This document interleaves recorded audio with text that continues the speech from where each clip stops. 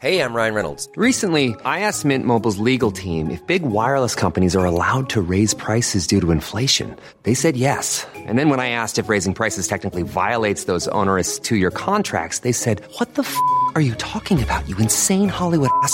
So to recap, we're cutting the price of Mint Unlimited from $30 a month to just $15 a month. Give it a try at mintmobile.com/switch. $45 up front for 3 months plus taxes and fees. Promo rate for new customers for limited time. Unlimited more than 40 gigabytes per month. Slows full terms at mintmobile.com.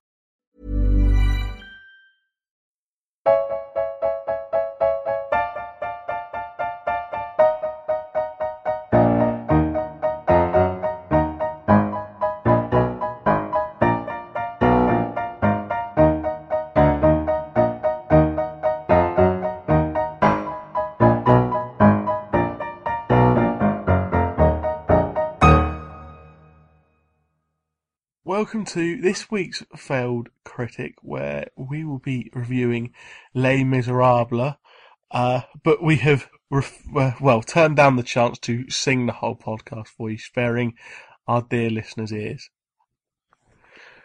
Not many people went along with my idea as it was, anyway. I'm Stephen Orr, and I'm joined, like I always am, by James Diamond. I'm James Diamond. There you go.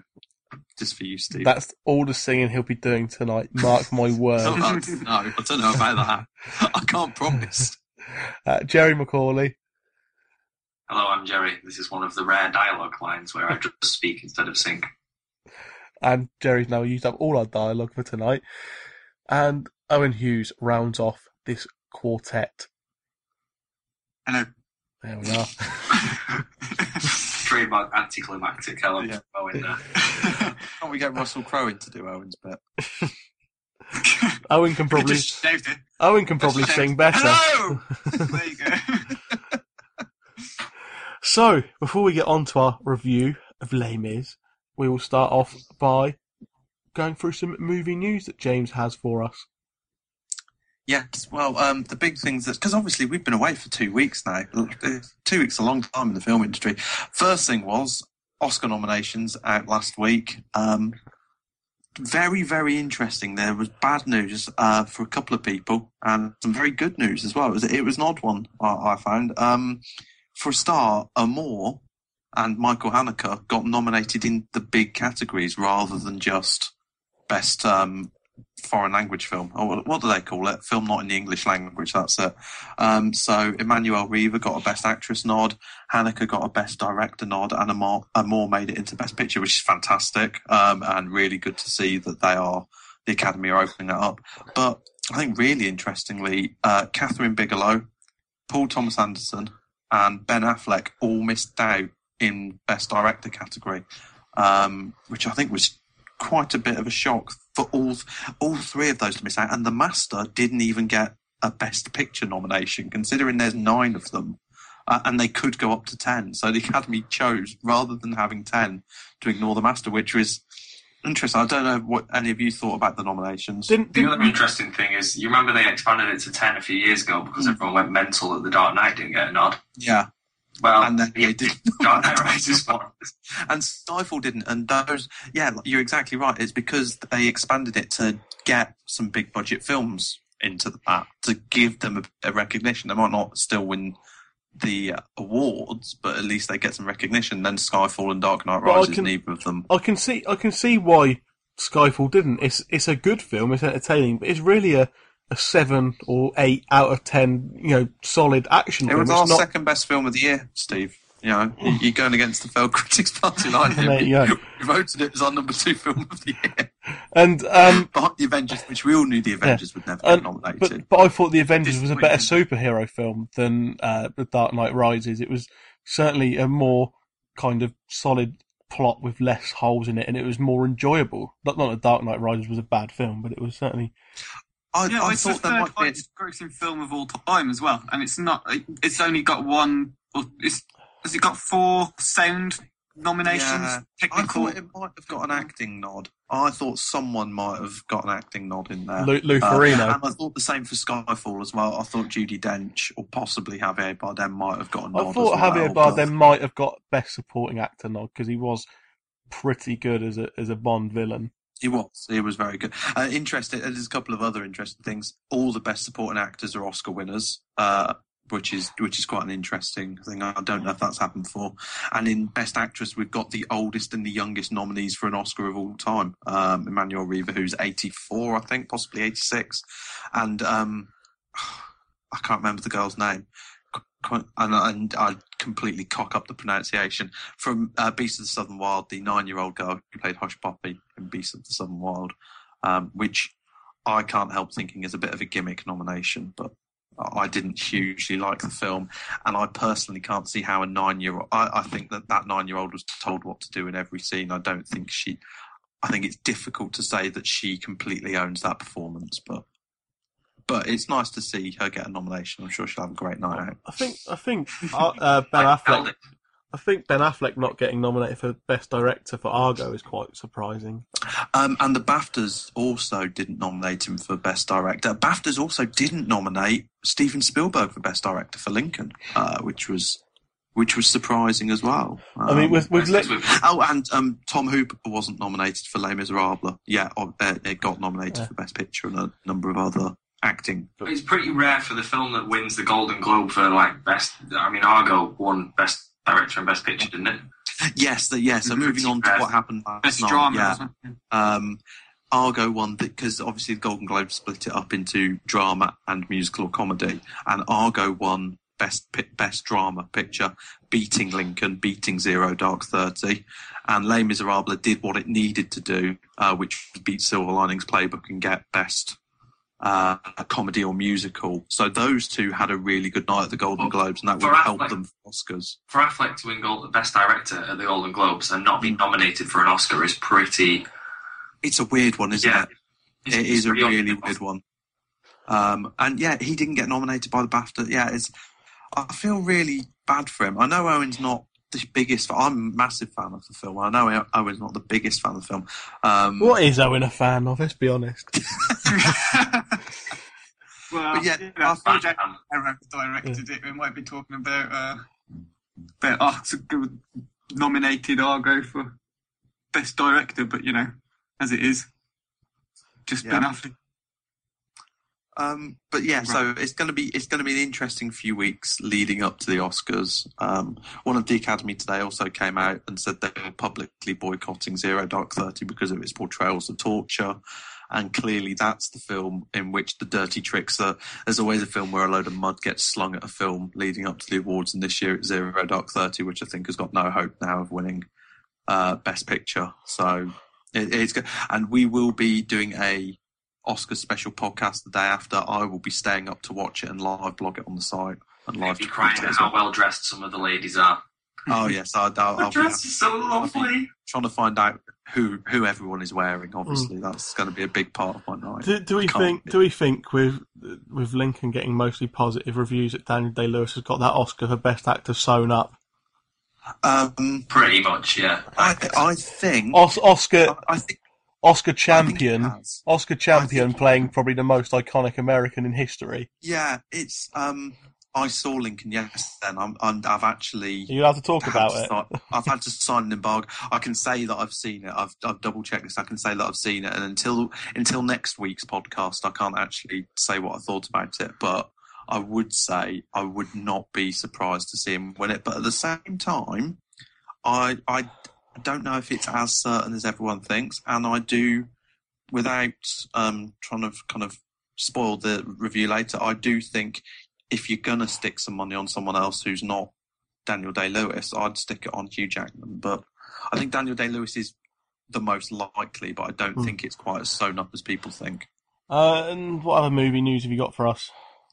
The only other one is, and this has just come up tonight, is apparently Zack Snyder, so director of the new Superman film and obviously Watchmen and 300, is developing a remake of Seven Samurai. You forgot about Sucker Punch, James. Oh, yeah, I did forget about Sucker Punch for a very good reason.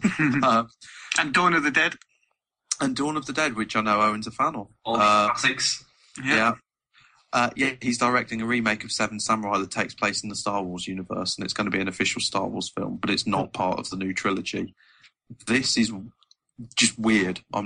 This is obviously part of Disney's new expanding the brand of Star Wars or something. I don't know. Just Could be milking the cash cow for all it's worth, essentially. Yeah. But it could be amazing. Well, it could be. Seven Samurai is obviously an iconic story. It spawned the Magnificent Seven. I don't think we're not talking a remake of Seven Samurai. It's the Seven Samurai story, essentially, which is one of the classic Hollywood stories. I say Hollywood, one classic cinematic stories of the 20th century. If he packs it, if it takes place in like a kind of classic Star Wars, and you've got like Boba Fett, Chewie, this could be brilliant. It could be fucking terrible, but it could be brilliant. And I'm excited simply because it's a massive risk and no one knows what the hell is going to happen, and that excites me. Should we go on to what we've been watching then? Go on then. Let someone else talk for a bit though. It would be nice, wouldn't it? Jerry, what have you been watching this week? This week, the film I want to talk about that I've watched anyway is Into the Abyss, which I think James has talked about on here before. Yeah. Yeah, it's a Werner Herzog documentary, and it follows basically two criminals.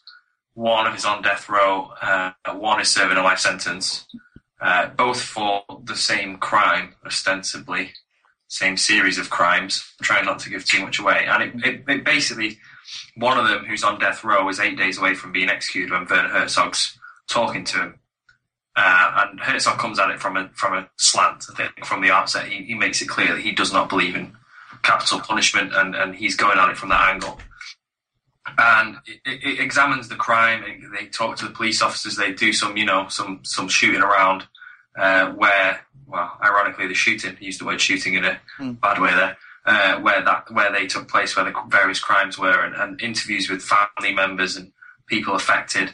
And it's very, very, very powerful. And obviously, the ending, you kind of know what's going to happen towards the end of the documentary. You can predict that fairly well, but there's some real moments in it, shall we say. Particularly, I mean, the opening scene is absolutely striking.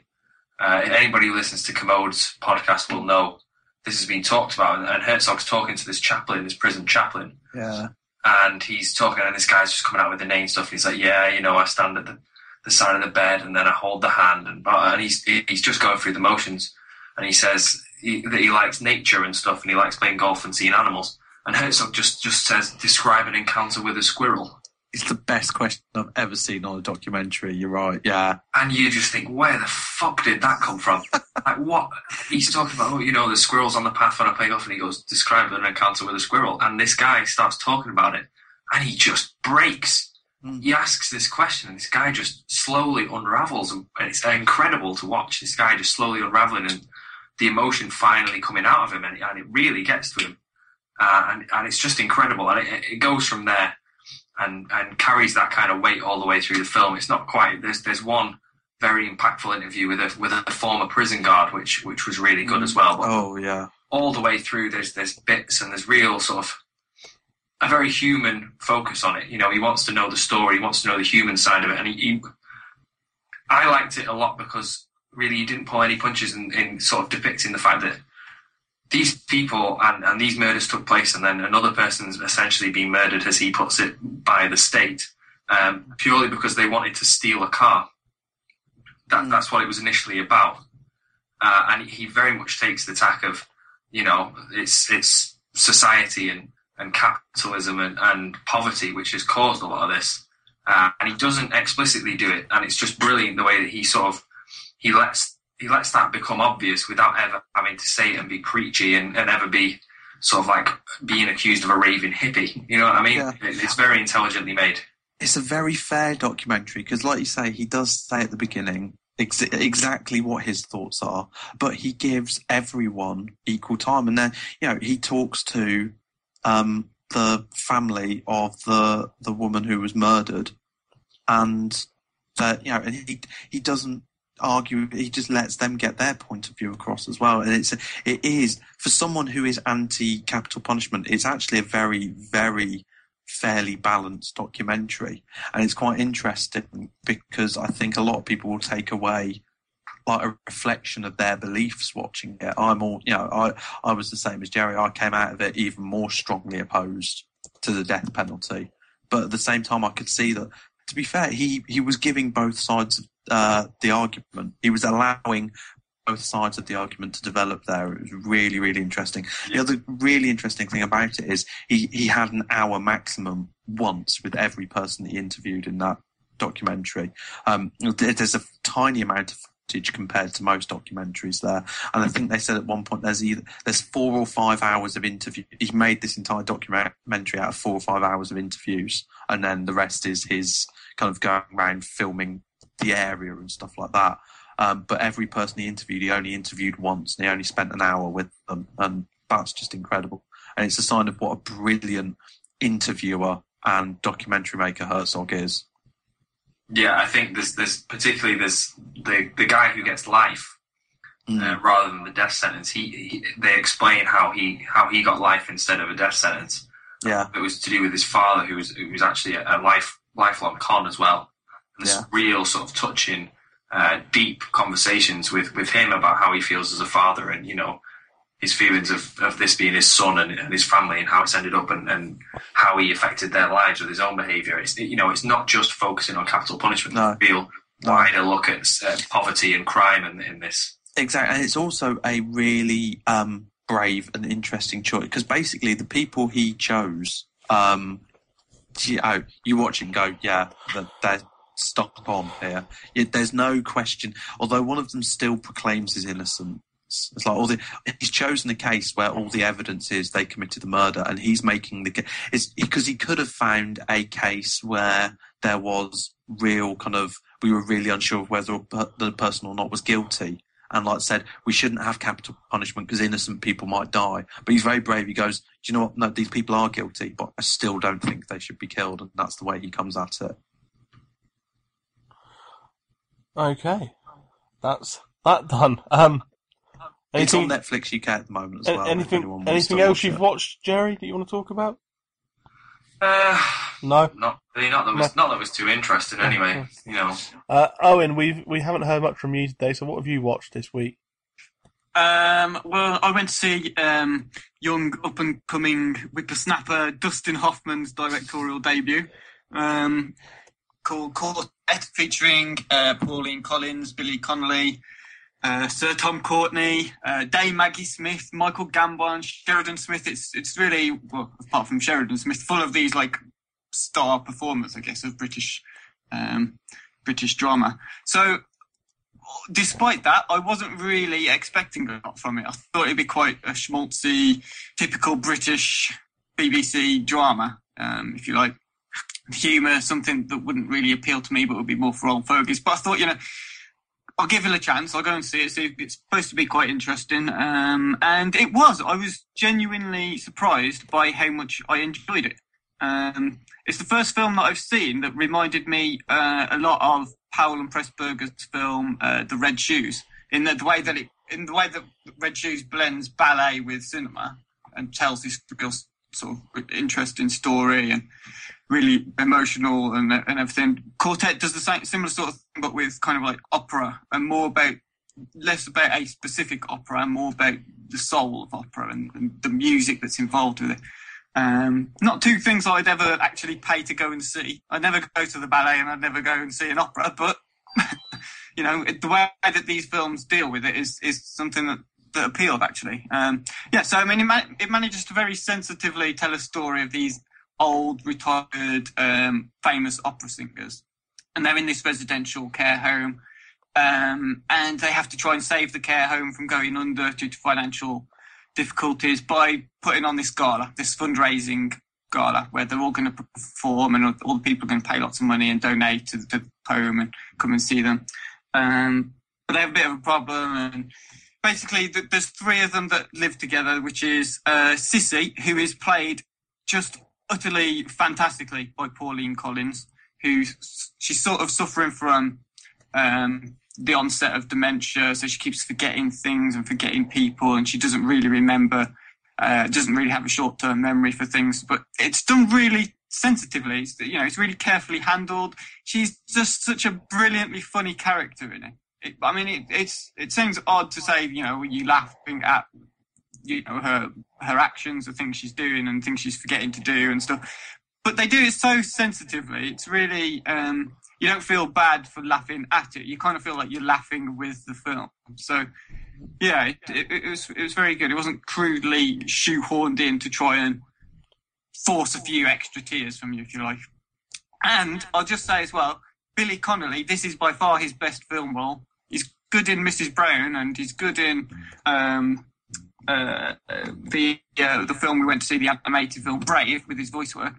But in this, he just breathes fresh air into every scene he's in. He's got this genuine and you really empathise with his character. He's got this enthusiasm that he brings onto every scene, and yeah, he's just incredible in it. I was really impressed by both him and Pauline Collins. But yeah, I mean, it's full of good performances. Tom Courtenay, Maggie Smith, both fantastic in this. They've got a genuine kind of friction between them.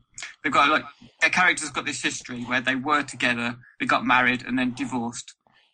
So they're finally kind of meeting again after however many years it is in this care home. But they just kind of have this tension that you can really empathise with as a viewer. And yeah, it's the whole film is just great. I was really really impressed by it. The standout thing is the performances, but also it's the music. Like I say, with the Red Shoes merging the ballet into it, this really has some impressive sounds, and the direction as well from Dustin Hoffman. You've got it's because it's a really big posh old house that they're living in, basically. So you've got all these like natural light and dusty rooms, and it's beautiful to look at and beautiful to listen to. So I'd give it a shot. I wouldn't go in as I went into it expecting nothing, because it deserves more. It's a really really well made film. I'm really surprised it didn't get any nods for BAFTAs. Oscars might have been stretching it, because I don't know whether it's really an Oscar film despite it being Dustin Hoffman. But I thought it might have picked up something at the BAFTAs, but yeah, it didn't. So that surprised me a little bit. There we go. Well, this week I've watched 2 films worth reviewing. One was the Jaws Blu-ray. Won't go into it too much because everyone knows the story of Jaws, really. There's a shark. We best kill it. Yeah, simple. Yeah. But, sometimes you wonder about a transfer of particularly older films to Blu-ray, but this one's brilliant. It looks absolutely fine. I think James has seen it. He's definitely got it. I don't know if he's watched it yet. No, I haven't actually got the Blu-ray, but I saw the digital remaster in the cinema because they re-released it for a week last year, and I saw it on a 4K screen, and it looked incredible. Yeah. It looked like they made it this year. Yeah, it does look. The shark looks a bit rubbish now, but yeah, it's much better when you can't see it. But yeah, the actual film transfer to Blu-ray really well. The other film I watched was Limitless, which stars Academy Award nominated, can't believe I'm saying that, Bradley Cooper. I don't know how I've not seen the film he's nominated for, but how the hell has he pulled that one off? Considering he's done films like The Hangover and The Hangover Part 2 and The A-Team and Limitless. Yeah. Silver Linings Playbook, I noticed, is a Harvey Weinstein production, which explains all the nominations, because that man is the king of getting Oscar nominations for his films. So that explains Silver Lining Playbook's success at the Oscars a little bit more. It's clearly Harvey Weinstein. But, can he really make Bradley Cooper that good? No, but you can get people to vote for him. All right, there you go then. Very cynical, James. But I don't think he'll win, but he's very good at getting nominations. He's not so successful at actually getting the wins, but he always gets his films in there. But Limitless is, Bradley Cooper finding some pills to take that make your brain work amazingly well, and then he becomes really rich because he becomes really clever, but he has to keep taking these pills or else he crashes and gets ill, and it's just pretty... Sounds like the Simpsons episode where Homer got a crayon stuck up his nose. It is pretty much the same kind of principle, yeah. It's just a really average or below average kind of... It's not an action film, but you know what I kind of mean. blockbuster kind is of. Robert De Niro in it? He is. A big actor, isn't he? Yeah, he is in it. Slumming it. Yeah, he's kind of doesn't get out of second gear, and he's just probably picking up a paycheck, and that's about it. It's just a really the plot seems to go somewhere until the end, and it just kind of stops, and that's it. It kind of ends quite abruptly and pointlessly, and no one seems to be getting out of second gear. Not just De Niro, but every actor in it just seems to be kind of plodding along with no real kind of desire to perform well. I think they're just thinking this film will probably take quite a bit at the box office, but I really can't be bothered to be here. I want to make The Hangover Part 3. Yeah, I want my artistic integrity. I want to make my project films like Hangover Part 3. Yeah, I'm really into this franchise. But yeah, I wouldn't recommend it to anyone, really. It was a good hour and a half of my life that I'm never going to get back. It's a shame. Yeah. Next week, I'll review The Lockout, and I'll probably feel exactly the same. Lockout. What, the Guy Pearce one? Guy Pearce, President's Daughter's trapped in a space prison. Yeah, I reviewed that on here back in May or something like that. I had a lot of fun with that. I can't wait to hear you review that, Steve. You could well hate it. I had fun. Just lower your expectations and you might have fun. All right. I'll take that into account. James, what are you reviewing then? What have you watched? Okay, well, I went to industry screenings yesterday in London. Talk about that as much as you can, because it's all embargoed. I can talk about one film. Basically, I had to sign. It's the first time ever. I feel so professional. I had to sign an embargo, and I can't talk about the films until their week of release. But one of them is released this week, and so I'm going to talk about that one first, and that is The Sessions, which stars John Hawkes as. It's based on a true story of a man who suffered polio as a 6 or 7 year old, and so he's paralysed from the neck down basically, and he's in an iron lung most of the time. He's a poet and a writer, and he gets to, I think he's 38, and he decides he wants to have sex with someone. So he speaks to he's doing an article for a magazine, speaks to a sex therapist who puts him in touch with a sex surrogate. And The Sessions, as the title refers to, is his sessions with Helen Hunt, who plays a character that allows him to explore his body. It's a really nice film. Sounds it. I don't know where its audience though. Helen Hunt gets properly naked in it. Like, you see her tits a lot. And you see a fanny, I don't know, and a bum a lot. So I think it's too explicit for its feel is very much. It's almost kind of Little Miss Sunshine-esque. It's very kind of like quirky festival film, heartwarming. It's very heartwarming. William H. Macy plays his priest friend, and every bit of it is kind of like heartwarming indie sleeper hit.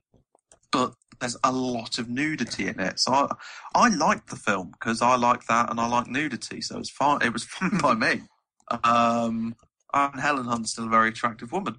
But I don't know where its audience is going to be, apart from hipster people who will have this Venn diagram crossover. But John Hawkes is brilliant as Mark, the character in the Iron Light. He's fantastic. Very good performances all round. It was a good 90 minutes, enjoyable 90 minutes. But it's one that you would read about and go, oh, that's something to watch with Gran. Don't watch it with Gran. That's all I'm going to say. Another film I watched this week, The Impossible. I'm going to be very quick on 3 quite new releases. So yeah, The Sessions is out on Friday in cinemas, to let everyone know. So I'm actually reviewing something before it's out in cinemas, like a proper film critic. That's nice. The Impossible, which came out on, I think it was New Year's Day or something like that. It's based on another one based on a true story about a Spanish family during the tsunami that struck in 2004. Now, I know Owen had very strong feelings about whenever he saw the advert and the trailer for this, and I kind of agreed with him in that it felt like crass exploitation of disaster for monetary gain. Okay. However, so I went in as a cynic. I did go in as a cynic. the film is so powerful, and the fact that it is based on a true story, and they've changed the nationalities clearly to get the film made because it cost $30 million to make. Put Naomi Watts and Ewan McGregor as the thing is, people say they've made it about an English family. They haven't made it. The family have no nationality, and they've made a very conscious decision to try and make this family as to represent any family that could have been caught up in that. They speak English because that's the language that gets you money in the film industry, to be honest. And Ewan McGregor is Scottish, but they could be. The important thing is, once you watch the film, you kind of forget about all of that. It's really weird. The tsunami is harrowing. I can't believe this film is a 12-hour. It is just shocking and frightening and horrible to watch. More than Mild Peril, then. Oh my God! You know, this is so far beyond Mild Peril. Full on peril. The soundscape to it was amazing. The use of sound in this film was incredibly done. And yeah, the tsunami was just, they shot it in a tank for 6 weeks or something like that on a beach in Spain because it's a Spanish production. It was absolutely frightening. And interesting, apparently Naomi Watts nearly died as a 16-year-old in Australia when a current took her under. And so the fear in her eyes is genuine because she doesn't like the water. So the fact she did this film is, full credit to her anyway. But her interview was just ridiculous. Did you hear her talking about it? I didn't, no. Saying how because of this she can sympathise with the victims, but obviously what happened was worse. Well, you don't need to say that, surely. Surely everybody knows you almost drowning on holiday is not the same as what's happened. It's partly what riles me about the whole production, really. It seems like it's capitalising on this disaster, and made me feel a bit uncomfortable. Especially as it's still, people's lives are still ruined by it. Anyway, I'm going on a rant. I'll shut up. Sorry. So what I will say that is, because I did have those concerns. What I will say is, you do get a real sense of the devastation of the area. It isn't just focusing on a white middle class family. It is their story because it is the true story, and it's the story the director wanted to tell, and it is an incredible story. And who's to say they shouldn't have their story told, in my opinion? But at the same time, you get a sense of the devastation of the area. But do you know what I really got? And apparently, the area, because they went back and filmed it at the exact at a beach resort where it had happened. I got a real sense of, my God, that country just got up and got on with it. There is a real sense of the people there, and they use people from the area in the film, and the story they tell is actually this country. We get an inch of snow, and this country goes to fucking shit. Okay, we get an inch of snow, and that's it. We can't cope. Our infrastructures. They had that happen, and guess what? They rescued as many people as they could. The hospitals were still treating people and stuff like that. I actually ended up getting a real sense of admiration for the way that country took on that natural disaster. Did the film? This might sound a rather crass comparison, but it's the one that's come to my head straight away. But did the film sort of, in A Day After Tomorrow, where you got the main plot around the family of, and then they go off to little bits that are happening elsewhere. Did this film kind of do that kind of thing? It's only an hour and 40 minutes, which was a blessed relief, to be honest. No, it focused on the family. It focused on the family story. Basically, very briefly, if you don't know, a mother and her eldest son get separated from the husband and the youngest two boys, and each party thinks the other one is dead, basically, and it's about survival. There's some horrific injuries in it. And Ewan McGregor puts in the finest acting performance I've seen from him since Trainspotting. There is one scene where he's on the phone to his wife's dad, and it's heartbreaking. And I cried 4 times in this film, obviously. Standard. So it's really sad, but it's genuinely uplifting. And it's a genuinely powerful film. It's a very, very well made film, and I honestly think that. I think that the story is a universal story and it's a story that should be told. We've told stories as people for centuries, for millennia, about surviving hardship and disaster and wars and things like that. This is another case of a horrible thing happened to people. This is telling their story, and it doesn't matter who they are. Horrible thing happened to them, and they fought against adversity. And, it is just classic storytelling, and I'm not a religious person, so I need my stories about the triumph of humans. I'm a humanist, and this is the triumph of humans and of family love, and that's a story that needs telling. So that's why I was converted to it. So that's that one.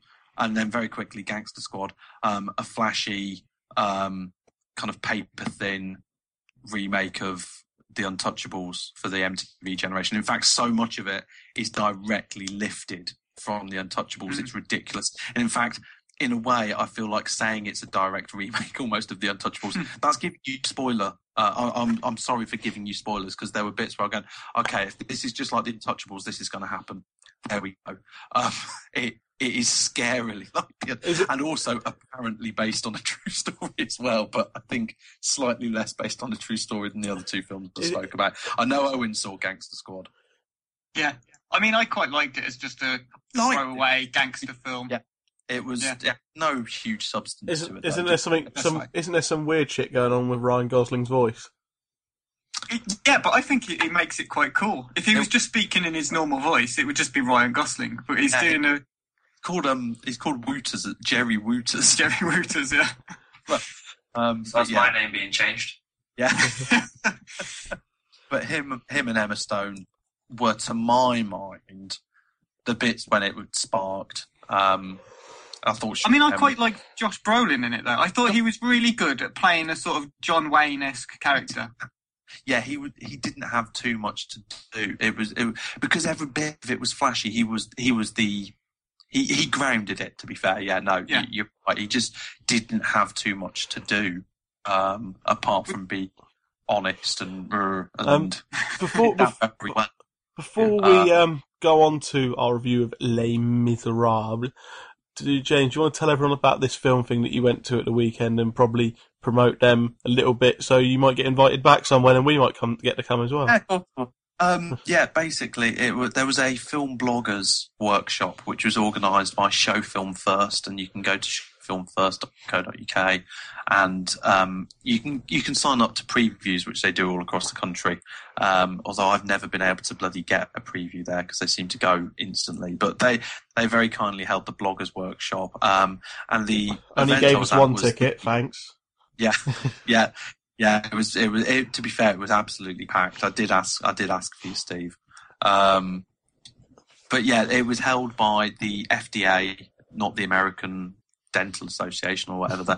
No, but the Film Distributors Association at launchingfilms.com, and they are the UK distribution collective. And they hold a 4-day showcase, and that they allowed me to come to the first day and see 6 films there, which was very, very kind of them. So they're at Launching Films, and there's actually a really good bit on Launching Films where you can see release dates for films for the next 2 or 3 years, which is quite interesting. So it's worth a look. Excellent. And other than watching films, what did you do? What kind of workshop-y stuff did you do?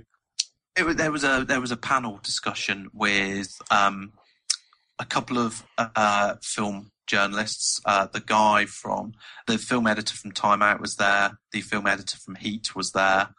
The guy who writes the Press Association reviews, who gets 8 to 10 million hits on his reviews every week. That's nothing. Whatever. I know. Whatever. Yeah. Plus, there was a guy who is a PR specialist there, and someone who was legal and in film distribution. It was really interesting, actually. Really interesting here. There was a big discussion about star ratings and whether they're needed and what star ratings mean to people.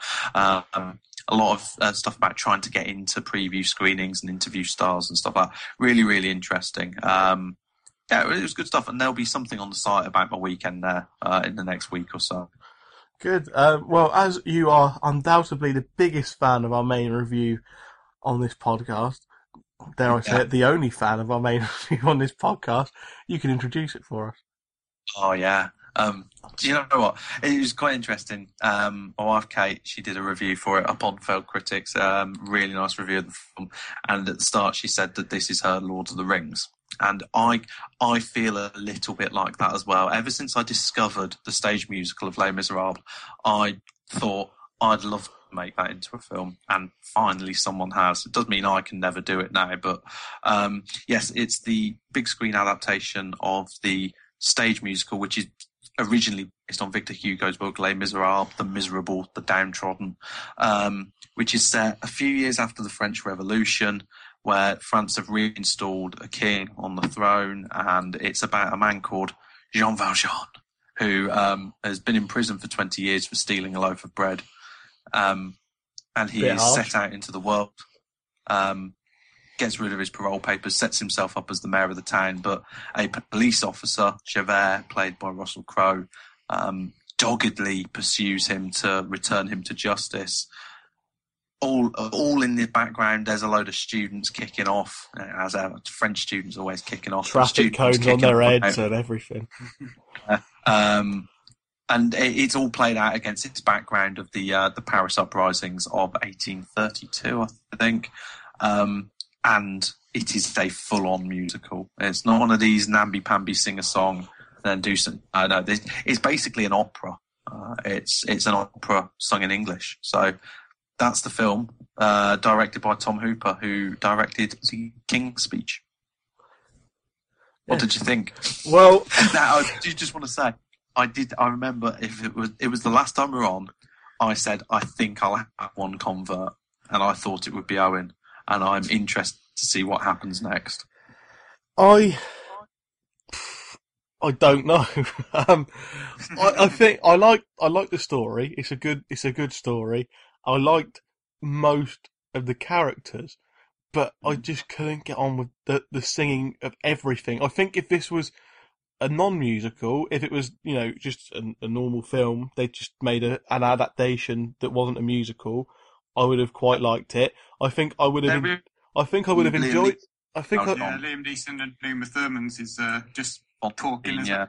That is a strict adaptation of the book, not of the stage show. Yeah. Any good? It's pretty good. Yeah. Pretty good. I think I would have enjoyed this one more. Well, I certainly would have enjoyed it more if it was, like you said, the kind of musical where you get like the songs interspersed through the film, either the big whole cast pieces or the solos or duets or whatever, and then you get, instead of singing every bloody word, like dialogue in between the songs. I think I would have quite, but I don't know why I couldn't get on board with the singing throughout. But that said, I didn't hate it. I didn't, dislike. And it's nearly 3 hours long. That's impressive, Steve. You didn't hate it. Yeah. It even took me... I've seen the stage show 3 times, and it even took me 10 or 15 minutes to properly get used to seeing it in a film. So it is very jarring. I found it jarring as well. It seems just too unnatural, because you're used to just people on films talking. Like you've sort of separated it from the stage. In films, yeah. So I found it difficult as well, but there was a kind of turning point in the film for me where I suddenly decided, no, I'm quite enjoying it now.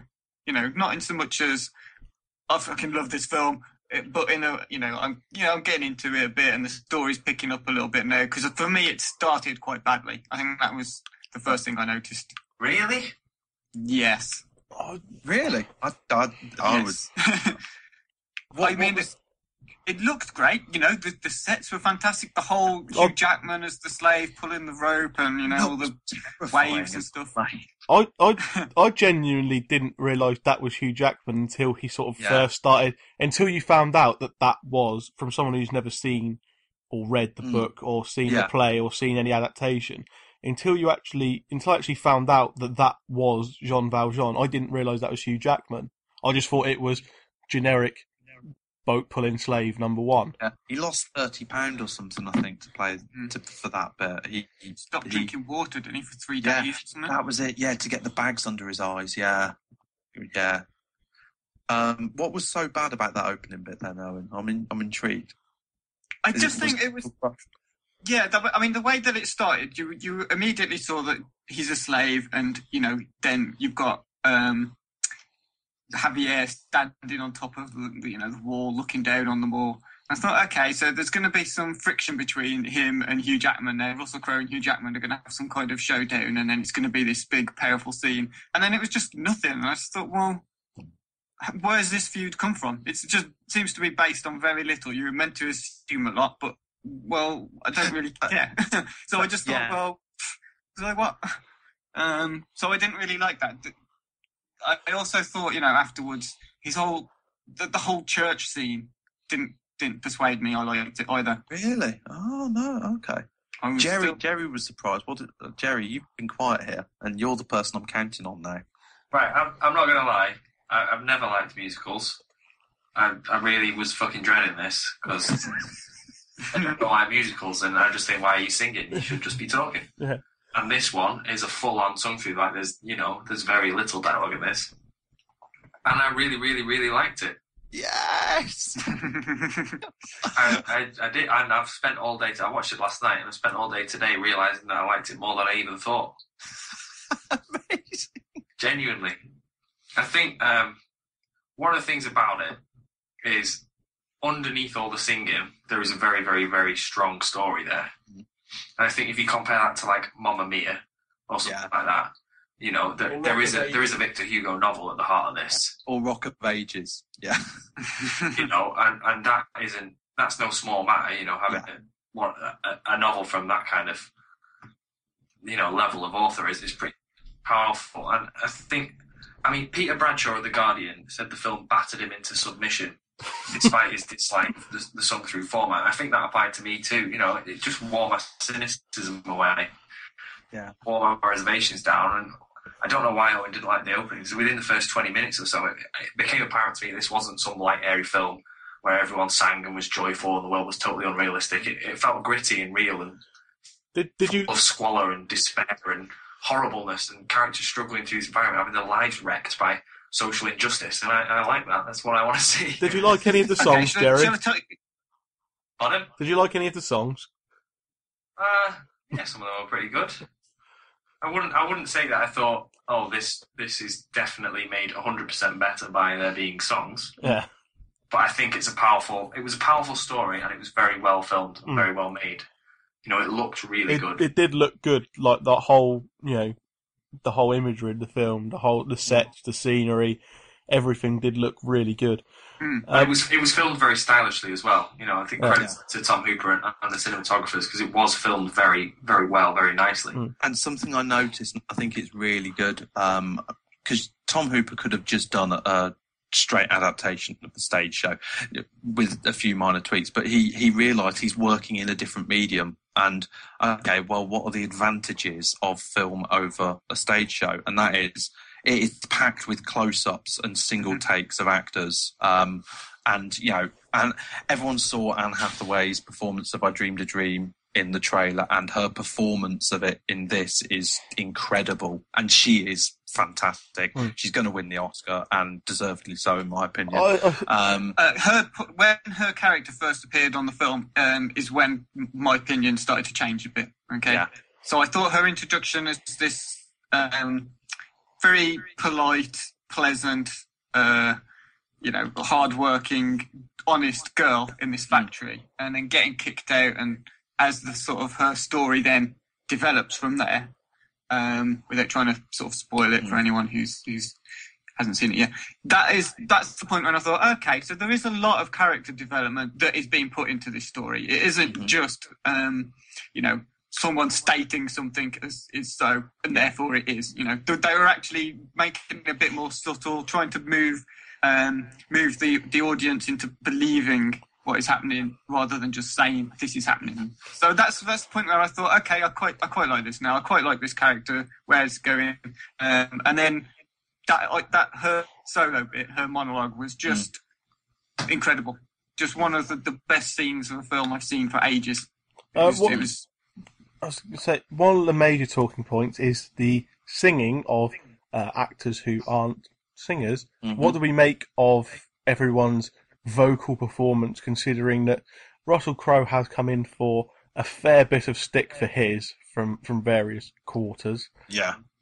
What do we make of, the main cast's singing I performances. I just want to say, because I've seen it on stage a few times, and Hugh Jackman is fantastic in this, and actually his vocal performance seemed very much based on the original London performance of Valjean, who in this film actually the bishop is the original Valjean, from stage, which I thought was a really nice touch. Colm Wilkinson, he played the original Valjean, and Hugh Jackman's vocal there is brilliant. Anne Hathaway's is fantastic. I thought that Amanda Seyfried fitted in with her character. She's not an amazing vocalist, but that kind of trilly vocal she did. She played Cosette, grown-up Cosette. Marius, who fell in love with Eddie Redmayne, I thought he did a very good job. Russell Crowe, I've lowered my expectations massively for Russell Crowe, and in some cases it was okay. But my favourite song of the whole musical is actually Javert's. When he sings Stars, when he's walking along the balcony and he's talking about, basically, because Javert has no massive feud with Valjean specifically. No, he's Javert's thing is about justice, and he is massively driven by justice, and Stars is his thing, where actually, when you watch the stage show, you get to see a little bit of why he's such a bastard, and you kind of understand it a bit more. And so that's what's really important. Because he does explain in the film that he was born in a prison, wasn't he? And but that's the only kind of real insight you get into him and why he's maybe like that, because he's justice and God. Yeah, that's his thing. When he did Stars though, and he hit a bum note at the end of it, and that really upset me and annoyed me. And sometimes when he's there, the big One Day More, which is the one that South Park the musical that they based La Revolution, where it's cut from One Day More, and it's like, oh, this is good, and then Russell goes, oh no, it's just like, oh no, he's not too bad when he's doing that bit of dialogue-y bit. I liked his confrontation with Valjean at the hospital, although it was really weird when it looked like Javert had Valjean pinned up against the wall with a sword, and then Valjean just turned around and ran off. Because I thought, oh my God, oh no, okay, he's not got him pinned up against the wall, that's a window. But it was when he was up against, and I think Mark, again, I heard the Mark Commode review of this last week, and he hit the nail on the head. He said when Valjean and Javert, when Hugh Jackman and Russell Crowe are singing, everything Hugh Jackman is doing just comes across naturally.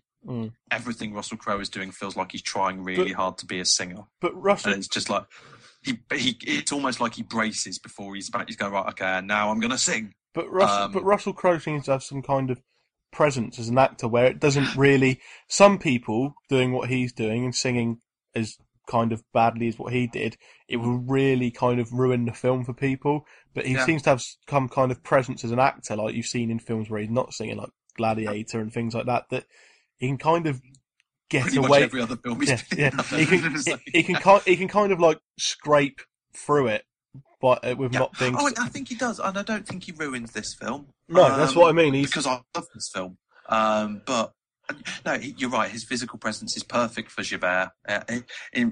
Until when he's not opening his mouth, he is Javert. He's brilliant, and he's a very good actor. But it was just a couple of times it felt like he was. And it's weird. I've never seen Russell Crowe try hard on screen. It was the first time I've seen him kind of. It looked like he was really trying to fit in, and that was interesting. I'm not saying it was bad. It was just interesting seeing the supremely arrogant, because I'm the fucking best actor in the world, Russell Crowe, actually having to try. That for me was very interesting. And what do we make of, I suppose, what you might call the comic relief in Sacha Baron Cohen and Helena Bonham Burton? Best thing that Sacha Baron Cohen's done for ages. I think I thought genuinely hilarious. I thought that both of them combined, but especially him, they were good as the comic relief. Yes. They were quite funny, and they were good. They were entertaining. I like their bit sort of when they are introduced as the kind of innkeepers who were robbing everyone blind. Yeah. Mm-hmm. Yeah, I think it's the first time Helena Bonham Carter's done something that good for quite some time as well. Yeah, that's true.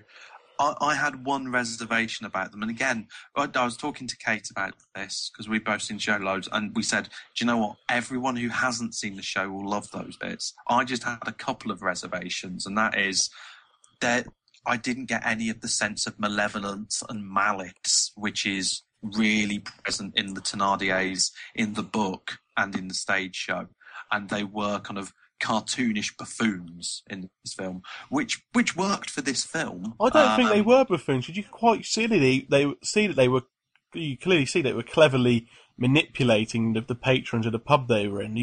I don't think they came across as serious. They came across as comic proper grave robbers. They came across as comic relief in this, but not as idiots or morons, but like they were the humour. And towards the end, actually, in the book and in the stage show, they don't have to sneak into the wedding because they're genuinely rich because they have made so much money out of war, and they're a horrible reminder of actually what capitalism and humankind is real. They're kind of holding a mirror up to the true face of humanity in those. And in this, it was like, oh, look at those stupid people at the end kind of thing. But that said, they were funny. In bits, my favourite bits were Sacha Baron Cohen's Little Asides, which aren't in the stage show at all, and that he totally brought that to this role. And also, I found it really interesting. He's the only one who thought it'd do a French accent. Yeah, well, that's one point that I've made, and one kind of thing that did annoy me, that everyone in early 19th century France seemed to be Cockneys, and it kind of I just thought, do a neutral accent. Don't, it's just a bit irritating when you know it's set in France. If it was set in the East End of London, I'd be like, yeah, fine, obviously. But it's just I personally have never quite understand that. That comes from the stage show. Yeah, I'm aware, but it just seems a bit. At one point I thought Danny Dyer would turn up as one of the revolutionaries, which I'd love to see. On that point about it being in France, though, I think actually they did very well not to shy away from the very sort of revolutionary left-wing dissection of society part of the story. They didn't pull any punches on that. It wasn't just some excuse to sing songs. There was a definite message to it. Yeah, and it wasn't hidden. It wasn't shy away from it. It's a story about class, and it's a story about struggling to change the world when everyone else is trying to grind you down a bit. Exactly. It's a very left-wing film, which, like you say, is really weird that it's kind of almost been ignored by the studios or whatever to kind of push it through. But it is quite a reactionary film, which is great, and it's good to see that message being in a mainstream film because you just don't see that kind of thing anymore. What I would say as well, one other thing I do just want to kind of congratulate Tom Hoop on. They made some changes from the stage show, which worked really well because the stage show does leave a lot unexplained. And in this, I was worried about them because I often watch it and I think, yeah, but why is he doing that? And I love it, but I'm still thinking in the back of my head. But they actually did a lot of really good explanation, and virtually every change they made from the stage show was for the better, and that's really, really impressive as well. And and if you hadn't already got that from what I love this film. It reminds me in a way of The Dark Knight Rises, not in many ways, apart from Anne Hathaway being brilliant in it. In that I am aware of its flaws, but I just don't care because I absolutely fucking adored it. I didn't quite get, and this is due probably from the stage show in the book. I didn't quite get why Anne Hathaway's character went from working in a factory to kind of prostitute who sells her teeth and hair so quickly. I just thought it was quite a. I saw you say that, Steve. What I would say is they moved around the songs a little bit. In the stage show, she gets sacked, and then she sings "I Dreamed a Dream." Then she sells her hair. Then she becomes a prostitute. It's meant to. You're not meant to think it happened the day after the day after. It's a way of speeding up a bit of that character, but basically as soon as she lost that job, she needed to send money for her daughter, and the only thing she could do was that she couldn't get another job. She had to sell her body, she had to sell her hair and things like that. I can see why it comes across as a bit rushed, but I think they've just sped up story a little bit there. That's all I think that is. Should we end with some Twitter comments from people, by the way, just quickly? Nice done, Jerry. Go on, Jerry. We got a tweet from Mike Shaw. I'm taking your job, Steve. Mike Shawcross said, stunning in its technical achievement, but let down by poor singing.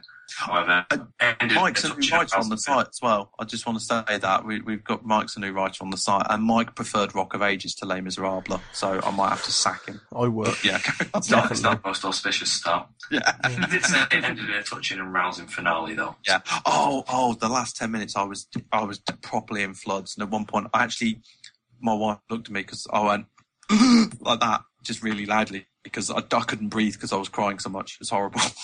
Why am I not surprised? I didn't cry at a single film yesterday. Well done. That's an achievement. I cried for about an hour during. What other tweets did we have then, Jerry? The other one we had, Jack Stewart said, contrastingly to the rest of us, it made me sick, but I don't like musicals. A friend paid for my ticket, but it still managed to be the worst experience ever. And I've spoken to him on Twitter. He also hated Cabin in the Woods. I love him to bits. He's a lovely guy, but he hated Cabin in the Woods as well. What was his thoughts on Rock of Ages? I really genuinely enjoyed it. I'm so pleased that you liked it. I'm genuinely pleased. And I do want everyone to know I didn't pick this as some kind of jokey punishment in the way that Owen made us watch Paranormal Activity 4. Sorry. Rock of Ages. Sorry. No. Rock of Ages was the one which I picked as to take the piss. In the same way that Owen picked Paranormal Activity 4 because he genuinely thought it would be a good film and he really was excited about it and he was pleased with that. I genuinely picked this because I thought it would be something new, something you would not have seen before, and that's something you might like. And I'm so pleased that A, none of you hated it, and that B, Jerry actually really quite liked it as well, and Owen thought it was a decent film. I'm really quite happy about that, and that's made my year already. And so, yeah, basically, I think our summary is go and see it because if you like Les Mis already, you'll really like the film. If you've not seen it, or don't think you're really interested in musicals, this could well convert you, but you probably won't disenjoy it. Disenjoy is not a word, but you know what I mean. And everyone has to see Anne Hathaway's performance. She's only in it for about 15 minutes or so, but you genuinely have to see her performance in it. If you're a fan of acting, you have to see her performance in it. Did anybody else get people standing up at the end and applauding in the cinema? We had applause in our cinema. I left as soon as the first credit came up, but that was more to the gentleman who decided to sit next to me in a half-full cinema, and just he even said he was massive. I mean, I'm not small, but he was so big that sitting upright, he could use his gut as a shelf for his fucking nachos. And right. When I went in, because it was only sort of half full, when I bought my ticket, I was allowed to choose where I was sitting. Right, they put the screen, where do you want to sit? How about, Oh, yeah. That's fine, right? He must have had the same choice. He's on his own. He's willingly picked the seat next to me, and he's even made a joke about it when he comes in. And he's blocked me in, so I can't really get up round him and go and sit somewhere else. And I just thought, why have you done this? Of everywhere Maybe he's lonely, Steve. Maybe he thought it was a hot woman. He thought, I'll take my chances. He thought you were there'll be a load of emotional women in there. And why have you had to sit next to one? Why have you had to order? Why have you had to order nachos with stinking jalapenos on them? Oh, nachos is the worst thing to happen to cinemas the last 30 years. But there might well have been an applause. I just don't know because of him. If you're listening, was there applause at either of your twos? Yes, people stood up next to me, stood up and applauded. Yeah. The worst thing that could have happened, that thankfully didn't happen, was people singing along. I've heard of Bell in the back who sang along a little bit. I've heard of that Anne Hathaway scene. Yeah, that Anne Hathaway scene's been ruined by people. Yeah, singing along to it. You just imagine. Just hear him in the background. Odd songs, odd lines. Oh, really? I didn't get any of that. They must have changed the timing of some of the lines as well. But I mean, I've carry on singing and then they put it on. They did. I've mentioned this. I mentioned this online, but Les Mis was the worst behaved cinema audience I've been in since I've been doing this podcast. Like, and you'd expect it from say Batman or Avengers Assemble, where you're going to get a lot of younger people in there, a lot of chavs, say, without being too derogatory to certain types of people. The kind of, and or in Brave, where you're going to get a lot of young kids who can't, who lose attention and whatever. And in those films, you think I might have someone, the phone goes, or some people talking and whispering and dicking about and stuff like that. Nothing. Every time I've been, pretty much fine. This one, people, other than the slob sat next to me, you had people whispering. I had someone's phone keep beeping throughout it. You had people talking. It was, terrible. That's really weird. I was surprised by it. I was surprised by it as well. Especially Kate went Friday night, first night, and she said it restored her faith in humanity. It was the best cinema audience she'd ever been in. Silence for the whole thing, and then applause at the end. The one I was in was pretty much the same, except at one point, Sacha Baron Cohen's character, Thénardier, makes the joke about getting Cosette's name wrong and calls her Colette. Mm-hmm. Right? He went, "Oh, Colette," and this woman 3 rows behind us went, "Cosette." It's like, you don't get it's a joke, you fucking moron. That really annoyed me. Yeah, but apart from that, it was. I had a really good audience. And I saw ex-England World Cup rugby captain Martin Johnson queuing up to go in after me, and I was tempted to go back in and watch him cry, him break down. I can't believe a man like that would go and watch Les Mis. Yeah. He's a big softy inside, really. I bet he blub. I'm quite glad I didn't have an applause at the end of mine, or I didn't hear one, because there's 2 things I hate: is people applauding at the end of films and people applauding when your plane fucking lands. I just can't tolerate or understand either. Who are you applauding to?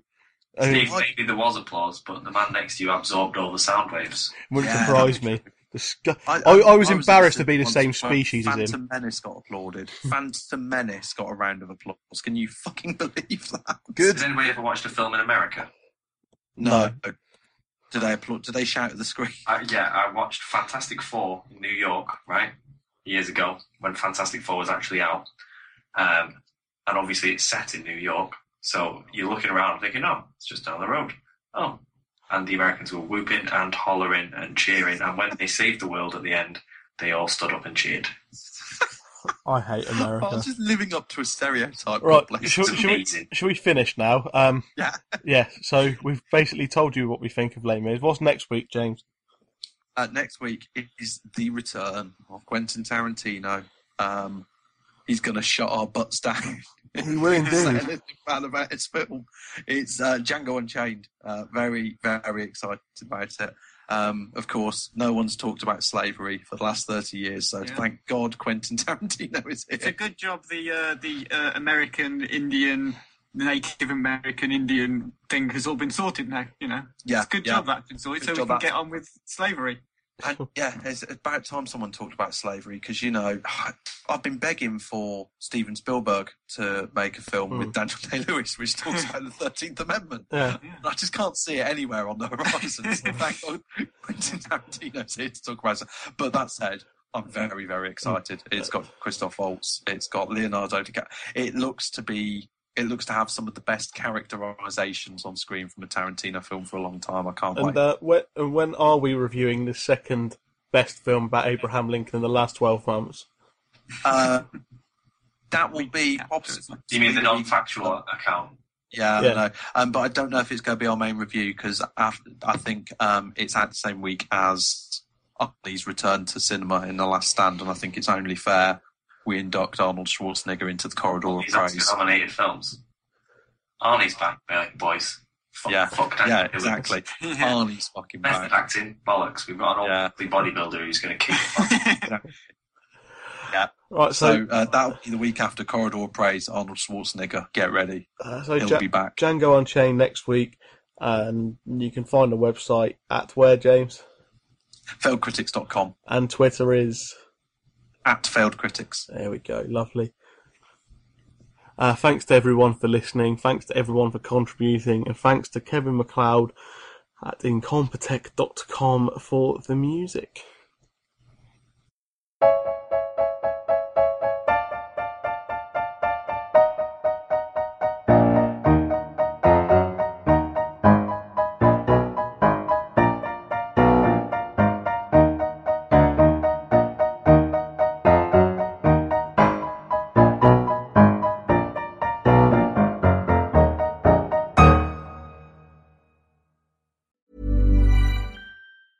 Planning for your next trip?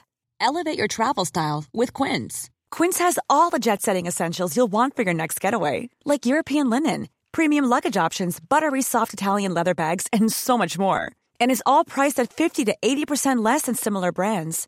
Plus, Quince only works with factories that use safe and ethical manufacturing practices. Pack your bags with high-quality essentials you'll be wearing for vacations to come with Quince. Go to quince.com/pack for free shipping and 365-day returns.